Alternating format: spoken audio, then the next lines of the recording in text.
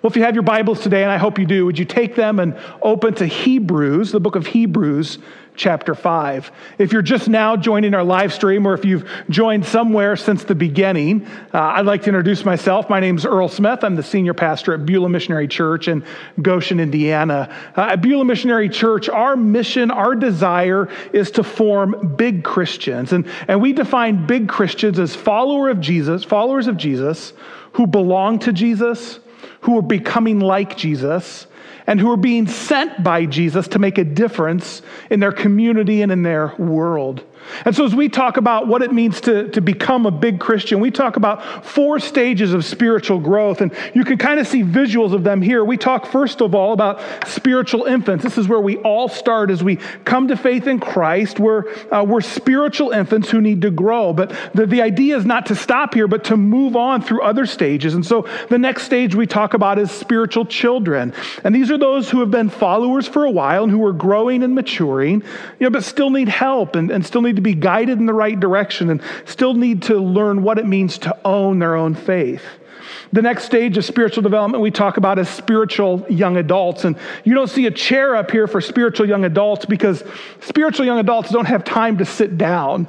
They're so busy serving others and doing things to put their faith into practice that they hardly do sit down. But the 4th stage of spiritual development is what we call spiritual parents. This is the stage in which you begin to pour yourself into others, not just by doing things for them or with them like the spiritual young adult might do, but as a spiritual parent, your goal is to replicate or duplicate your faith, to pour your faith into someone else. And so that's spiritual parenthood.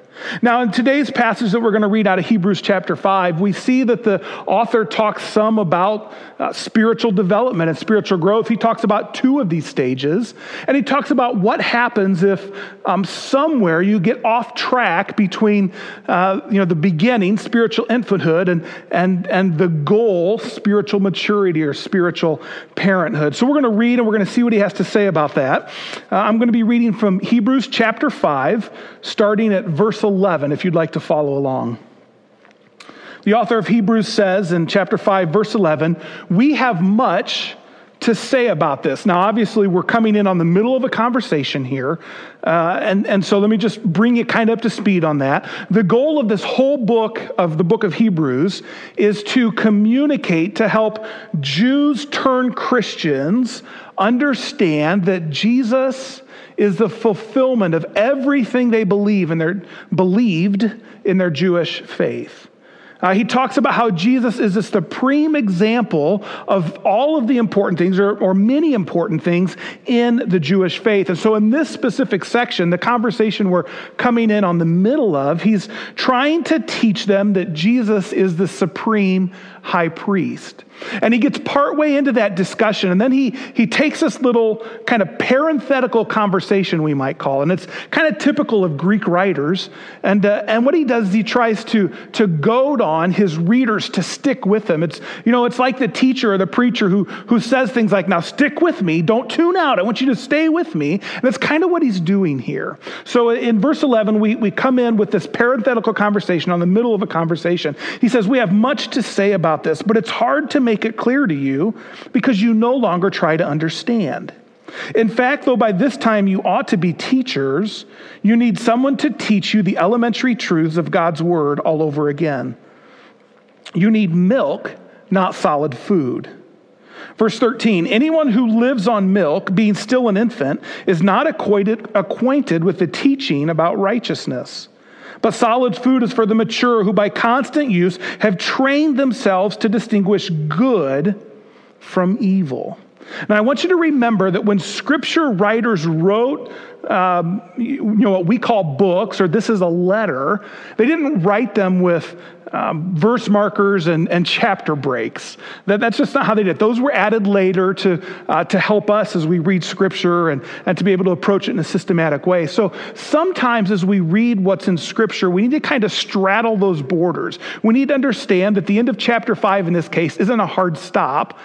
But the thought continues. So we're going to continue into chapter 6. I'm going to go back and read verse 14, and we're going to roll into chapter 6 then. But solid food is for the mature, who by constant use have trained themselves to distinguish good from evil.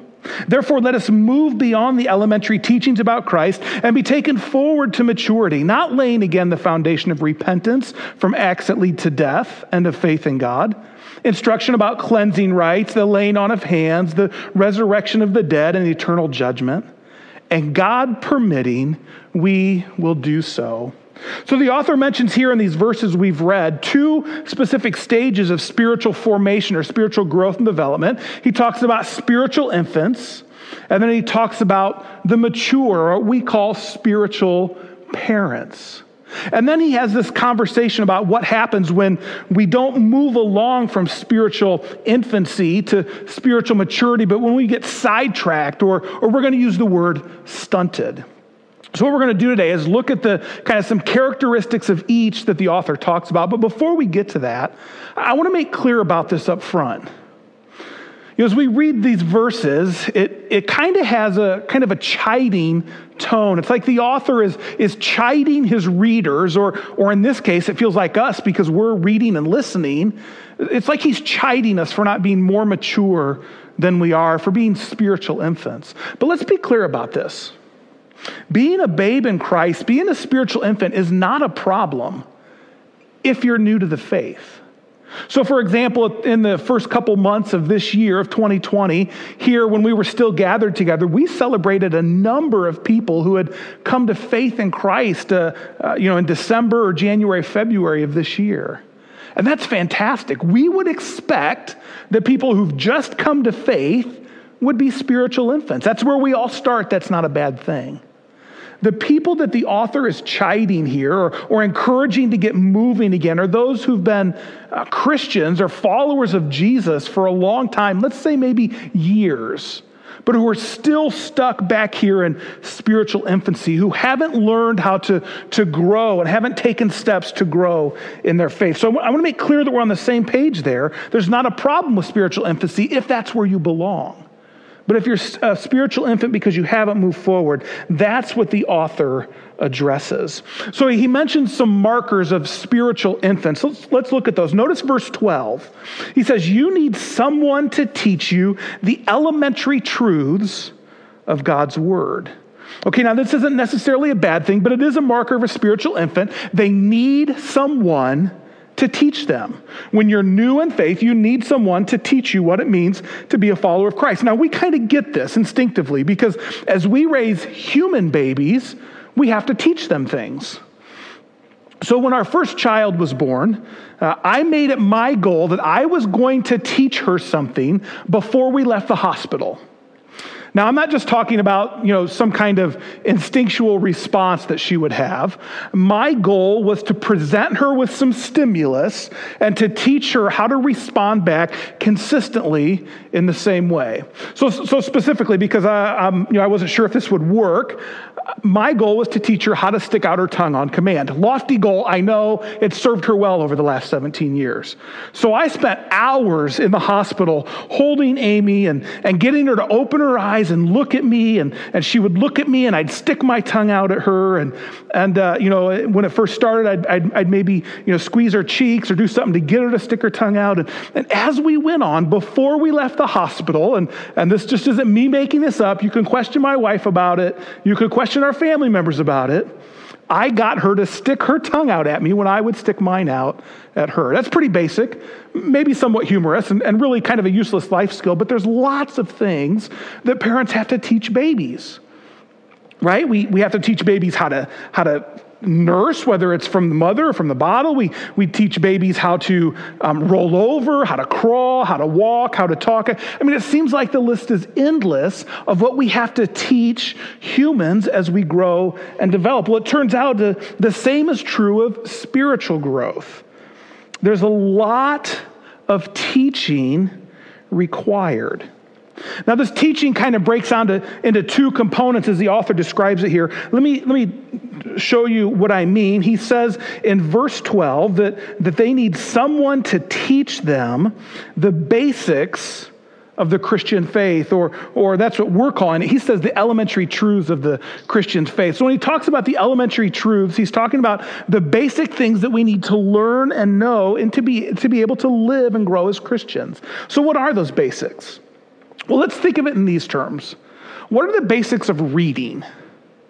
My guess would be before you ever even thought about being able to learn how to read, you learned the basics of reading. As a matter of fact, most of us learned the basics of reading in a little song. I bet you know it. Sing it with me. A, B, C, D, E, F, G, right? And you could keep going. I know more than that, and you do too, but it's kind of weird singing solo. We learned the basics of reading long before we ever learned how to read. And there's this sense in which the author when he talks about the elementary truths of God's word, he's talking about the things that we need to know in order to build a foundation of Christian growth. And he actually mentioned those at the beginning of chapter 6. And what we're going to do over the course of this series is we're going to look at each of those basics. That's not an exhaustive list, but it's the 6 that God's word here thought were most important to mention. So we're going to look at those each as we move on. But I want you to notice what else the author says in verse 13 about being taught the basics of the Christian faith. Notice verse 13, he says that in order to grow, infants need to become acquainted with the teaching about righteousness. That word acquainted is an interesting word here. It's not so much about head knowledge and understanding as it is about hands and feet knowledge. It's not about head knowledge. It's about hands and feet knowledge. It's about being so familiar with something because of repetition and doing it over and over that it just comes naturally. And then that hands and feet knowledge is further clarified as he continues in verse 13. He talks about the teaching about righteousness. Talks about the teaching about righteousness. So we need to become acquainted with the teaching about righteousness. Now, righteousness in this context is about right living.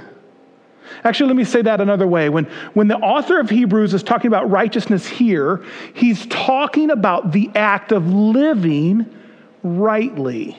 And so he says infants need to be taught not only what to understand and how to think and kind of the head knowledge of the Christian faith, but spiritual infants need to become acquainted with what it means to grow and to live rightly, to do the right things and to avoid the right things. We need head knowledge. Yes, for sure, spiritual infants need to grow in head knowledge. But that's not the goal. The more important goal is to live in a way that pleases God, to live rightly. It's both the head and the hands and feet. And infants need someone to teach them that. They need someone to come alongside and say, this is what you need to know and understand, and this is how you need to live. So he talks on the one hand about the spiritual infants, and then he kind of jumps to the other end of the spectrum and he talks about the spiritually mature. Notice verse 14.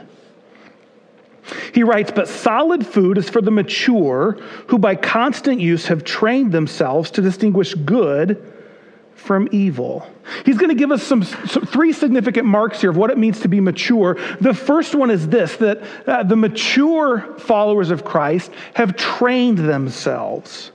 He uses an interesting word here. In Greek, the word is gymnazo. Gymnazo. What do you hear when I say the Greek word gymnazo? Well, if you're anything like me, you hear probably something like the word gymnasium, which really fits. The word that he uses here is designed to be an active word. It's an athletic word. It talks about training and competition and living in such a way that your athletic goals come into reach, that you prepare your body to be conditioned for what you want to accomplish. Now, when I was a student at Bethel College, now Bethel University, I recall with vivid clarity the athletes who would go through preseason conditioning. All the sports did it. But it seemed like the soccer players had the most brutal preseason conditioning of all the teams, at least from my perspective. When the soccer players were in preseason conditioning, they were running further and faster than I could even imagine. I mean, it's like they were constantly pushing their bodies to exhaustion. I had a friend, his name was Sean. He was a soccer player. And I remember one particular evening as we were in the dorm, I was asking Sean about his preseason conditioning, what the coach had prescribed for them to do in this time preparing for the season. And after I asked him and he began to respond, I realized I was kind of a jerk because I was eating a Papa John's pizza as I asked him about his conditioning. And I kind of started to feel bad. And so I apologized, as soon as he was done or I had a second, I apologized. I said, man, I shouldn't be eating pizza in front of you when you're talking about conditioning and what you're supposed to do. And he said, it's no big deal, Earl. I've been playing soccer all my life, and I'm pretty good at it. I figured today it'd be okay if I just jogged back to the dorm and I took a nap, and then I ordered some pizza, so it's all good. Not really much to my surprise, Sean ended up not playing soccer that season. But it's interesting to me. This is what it seems like Christians, we have a tendency to do this. And I've been through seasons where I do this. We kind of saunter into church. We sit down, we kind of go through the motions, and we can't wait for the sermon to be over, for the whole thing to be done. And then we head out to lunch and come back and repeat it all again next week. And we wonder, why in the world, years later, are we not really growing in our faith? Why don't we understand more than we did before? Why do we still struggle with some of these areas of living rightly? Well, hear this, beloved. You're not going to grow from infant to mature by merely coming to church and going through the motions. I mean, even if you come every Sunday and every Wednesday and other opportunities when we give you to grow and serve others, unless you're doing more than those things, unless you're learning on your own, unless you're training yourself, you're conditioning yourself to put into practice what you're learning in your life, you're not going to grow from infant to mature. You need to learn how to take what you're learning in Sunday morning, Sunday school or worship or Wednesday nights or in your midweek small group or in your Bible studies. You need to condition yourself to take those things and apply them to your life so that you can grow. So as he talks about 3 marks to the mature, he said they've trained themselves, they've conditioned themselves, they've learned how to do this. And he says to distinguish good from evil. To distinguish good from evil.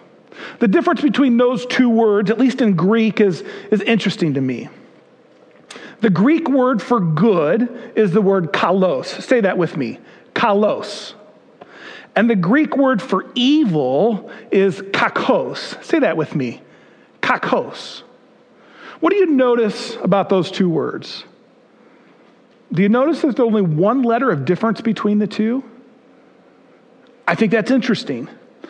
Because what we find is that evil often masquerades as good. We find that wrong living often looks pretty close or can look pretty close to right living unless you've been trained to know the difference. Unless you can spot the differences between good and evil, which the writer here says is something the mature Christian has learned to do. Unless you've learned to do it, it's going to trick you every time. And so we want to keep growing in our understanding so that we can sniff out the newest false teaching masquerading as a best-selling book. We want to continue to grow in our righteousness, to keep learning how to live rightly so that we know, when well-meaning behavior has crossed the line and has actually become wrong behavior. So he says the mature have trained themselves to distinguish good from evil. And then he says this back in verse 12. This is kind of where we started. And he says, and are teaching others. Notice verse 12. This is kind of like the chiding thing we get. He says, you ought to be teachers. You ought to be mature in your faith and able to teach others. The idea is that part of maturing spiritually is the desire and the ability to pour yourself into someone else. Now, don't get hung up on the word teachers. It's not used here in a technical sense. He's not saying that you need to be teaching a Sunday school class or that you need to be, leading a small group Bible study. Now, some people have the spiritual gift of teaching, and they do need to be doing that. But for every believer, that's not necessarily the expectation. What he's talking about here is that desire to pass on to others what you have learned as you've been maturing and what you're learning now as you continue to mature in Christ. One of the highlights of my week, at least when we're not in a global pandemic, comes on Wednesday, the middle of the week. You see, Wednesday afternoon, our kitchen crew comes in here at the church building, and they begin to prepare the meal that we serve our church body and community on Wednesday nights. And, if you're part of Beulah, you know that Virgil and Marie Strom are the leaders of that kitchen crew. And man, what a joy it is for me. I go in typically pretty early on Wednesdays when it's just them and maybe one other person here. And I go in and I just talk with them. And I'm telling you, you would be amazed at the spiritual growth, the things that I've learned. Not only do they ask me questions that stretch me to understand and think more, but their very life and experience, and it teaches me how to live rightly and how to age with grace. It's an incredible time, just for maybe 20 minutes every Wednesday. But then I also come back later Wednesday afternoon, about the time that the rest of the kitchen crew is there, and then they're sitting down to eat before they serve us. And I love going table to table as they're eating. And I'm telling you, as I walk table to table, I hear a lot of teaching going on. Now, don't get me wrong. There's no PowerPoint and fill in the blank slips. There's no, no outline or anything like that. It's just men and women sitting with each other, telling stories, encouraging one another, offering advice, just kind of pouring into each other's lives the reality of Jesus Christ in them. So understand, it's not primarily a matter of being a formal teacher. It's just living out the ability to pour myself into someone else, to help others grow in the understanding and of what it means to think as a Christian and to live as a Christian. As a matter of fact, I would say this is one of the best litmus tests for spiritual maturity. Am I actively, intentionally pouring myself into specific people so that they can grow in their faith?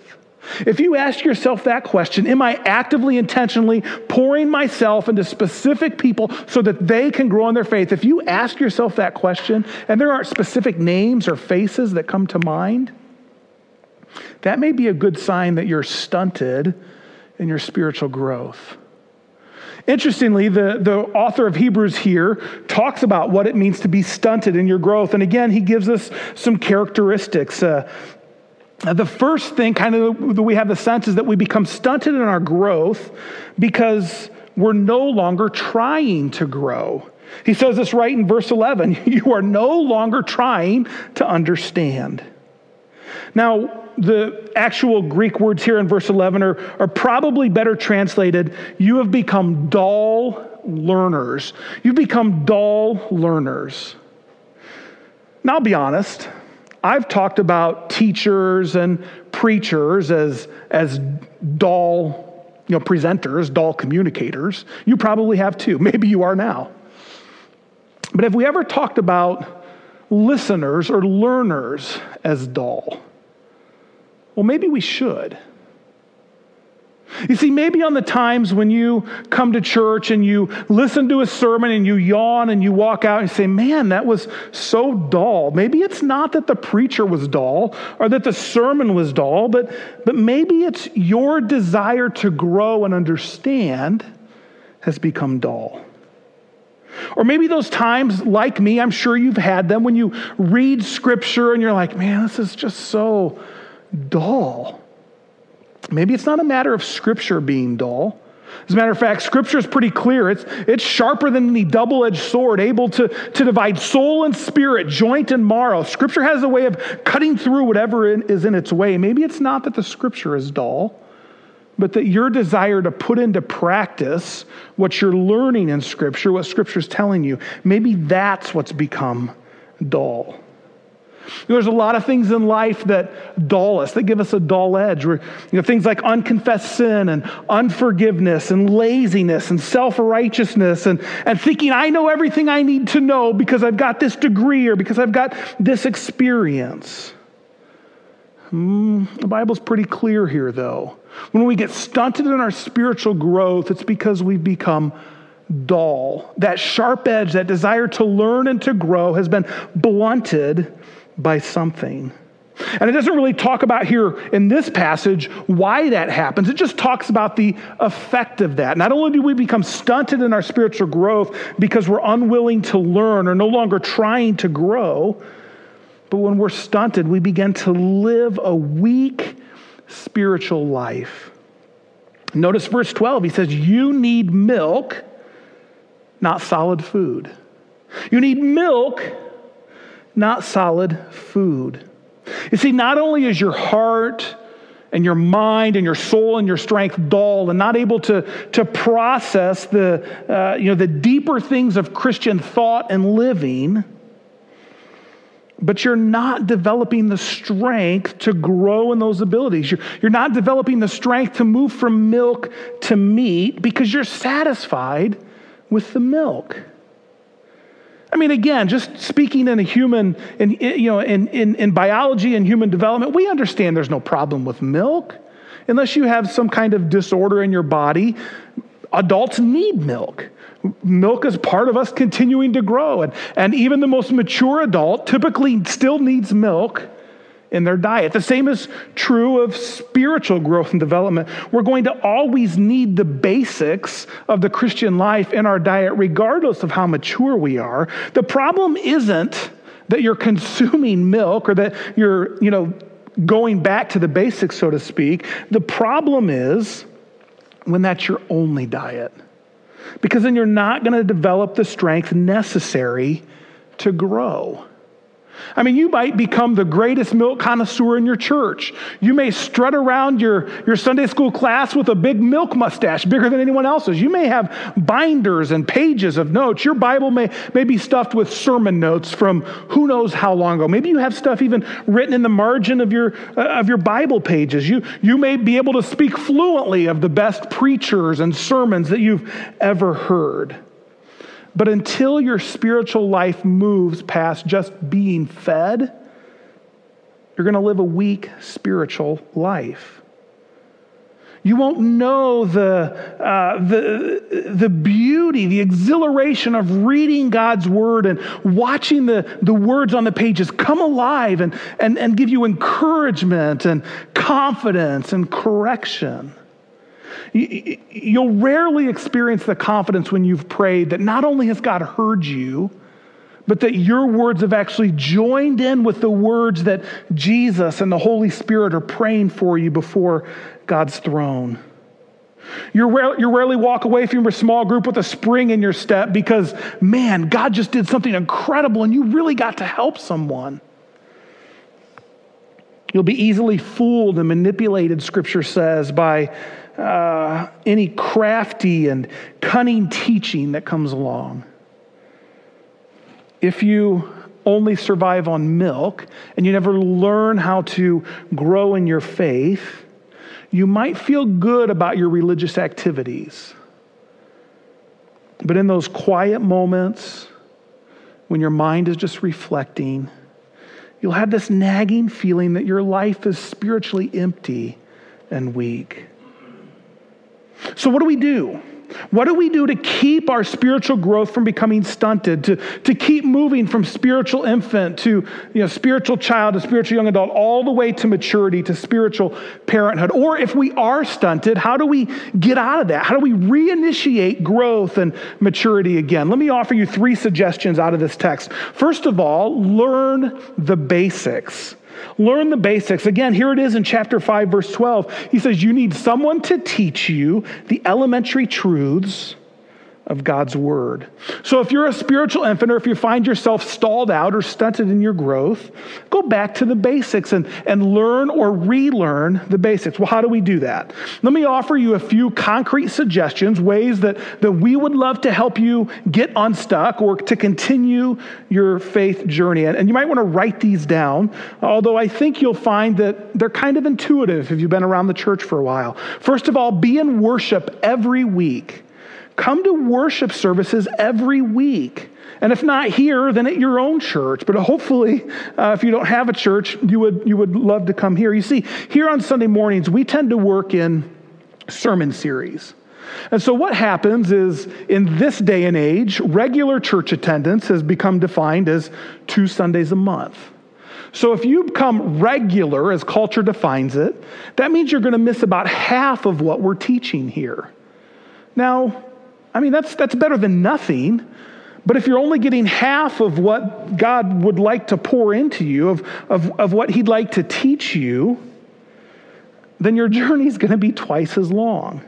And not only is it a matter of you're not going to be learning what you need to be learning, but the very fact that you're not training yourself, that you're not disciplining yourself to go engage in an action that will help you grow, talks about the hand and feet knowledge. Like, you're not going to get that muscle memory. You're not going to be conditioned to grow the way that the author talks about here. So be in worship every week. I would suggest plug into a Sunday school class when they start again, which hopefully will be here in the next few months.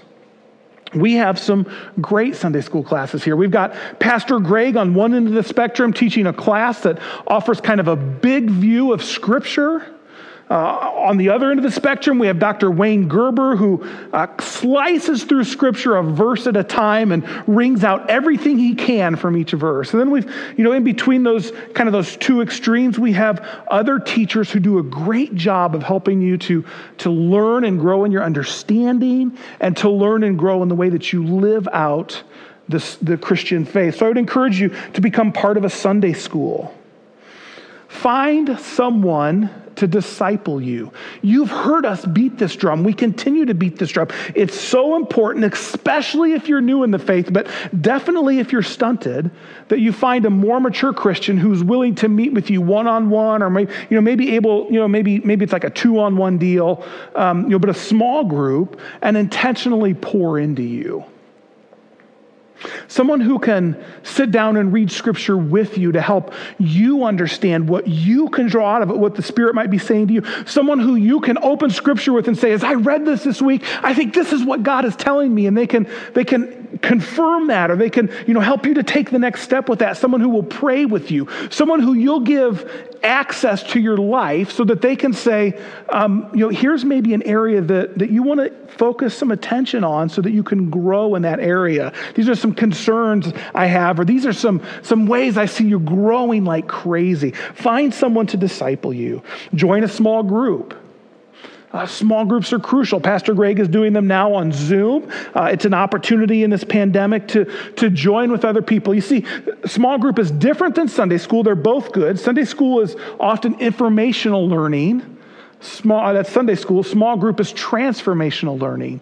As we read together and pray together and process God's word together, as we open up our lives to another group of people so that we can continue to grow. And then finally, just one more thought. Find a Scripture reading plan and consistently read your Bible on your own. I mean, this is so basic. This is like rolling over for a baby. You got to be reading Scripture on your own. Everything else that I've talked about, Sunday morning worship, Sunday school, small group, even finding a disciple or someone to meet with one-on-one, all those are about someone else feeding you and pouring into you, and that's important. But if you're going to mature, if you're going to get unstuck, you have got to be disciplined enough to read Scripture and allow God to speak to you. You've got to be feeding yourself, not just relying on what other people do. Now, I want to be clear, these things we've just talked about, these ideas, these are not about salvation. You don't become saved by doing these things. You don't keep your salvation by doing these things. These are not about salvation.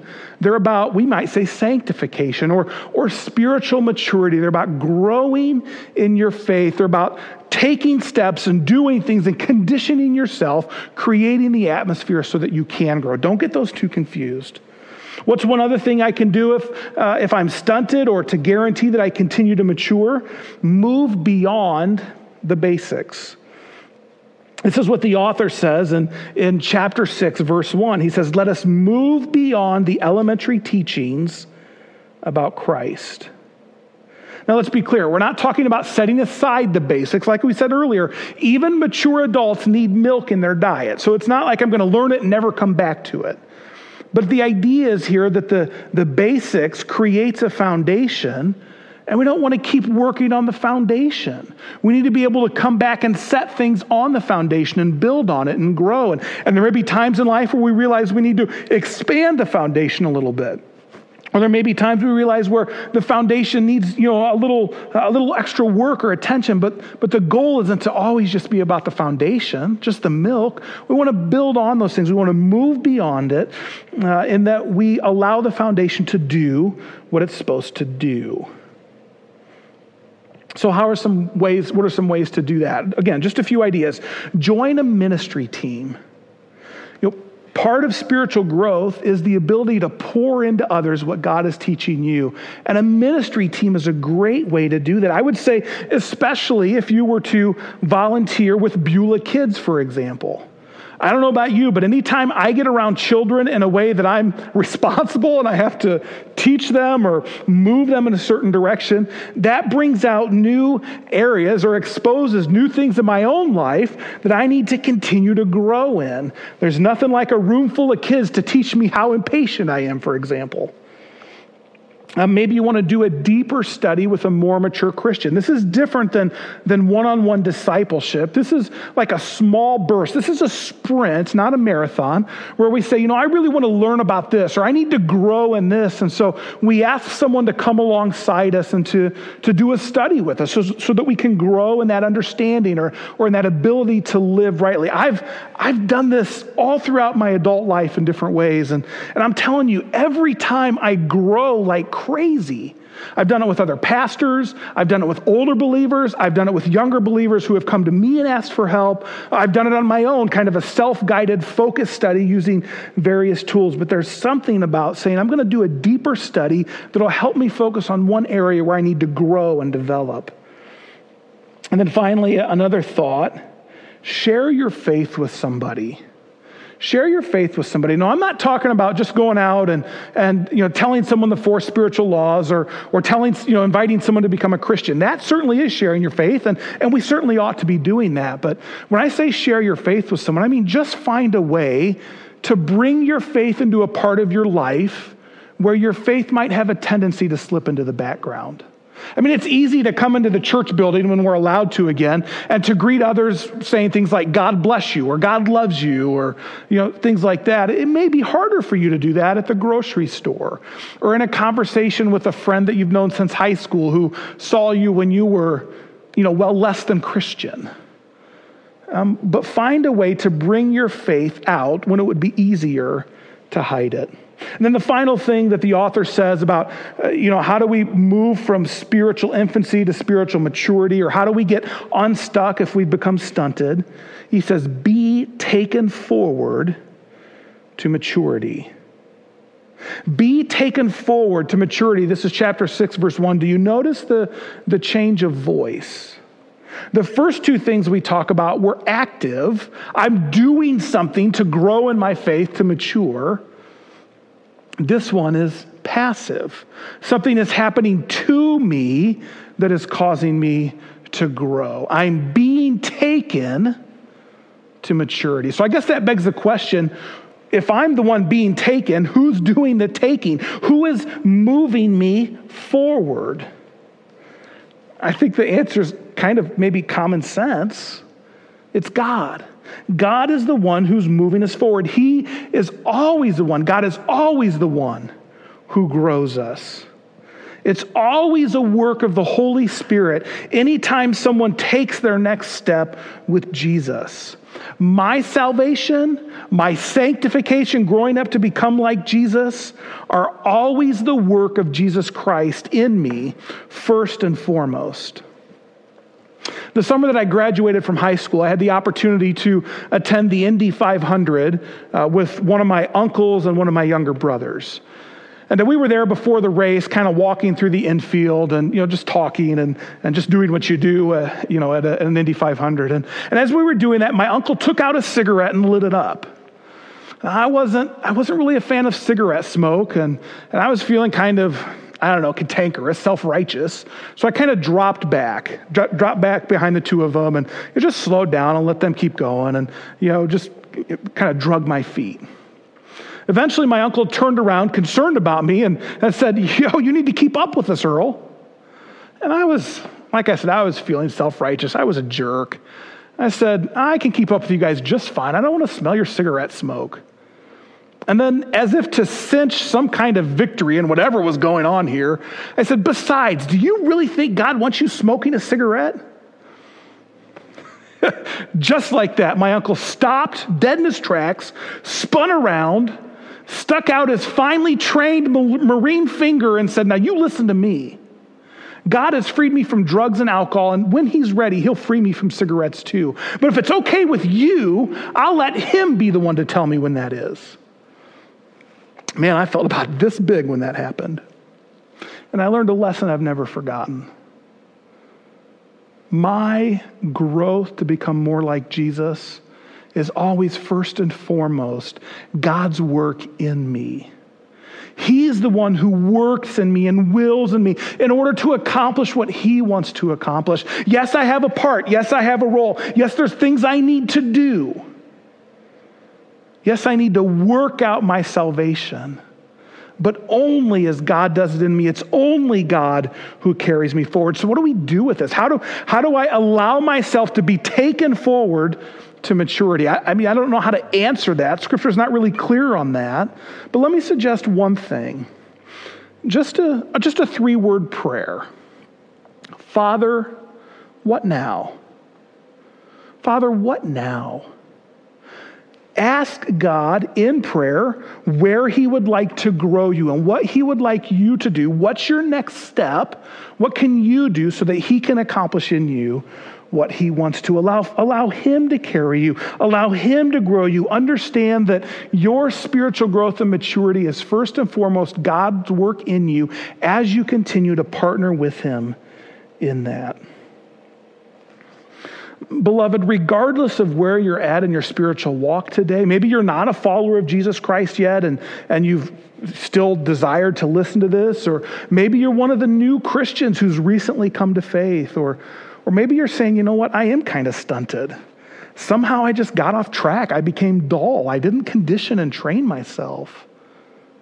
Or maybe you're mature and you're actively pouring your faith into others. Wherever you're at today, I want you to know that it's God's desire, it's God's will that you would grow to maturity, that you would become a spiritual parent who's actively, intentionally pouring your faith into the life of others. And if you're not there yet, don't give up. Keep moving. If you're stuck, let us help you get unstuck. If you're mature, keep it up. Don't go backwards. And regardless of where you're at, I hope that you'll join us in the next few weeks as we go back to the basics, as we revisit the foundation to make sure that we're building on something that has value, on something that will allow us to continue to pursue spiritual maturity. Will you pray with me? Heavenly Father, we thank you for your word. We thank you, even though maybe sometimes it makes us uncomfortable, for words like the author of Hebrews has here for us when he reminds us that our goal is to continue to grow and to develop, to move from spiritual infant to mature, to continue to train ourselves and condition ourselves to desire more than milk.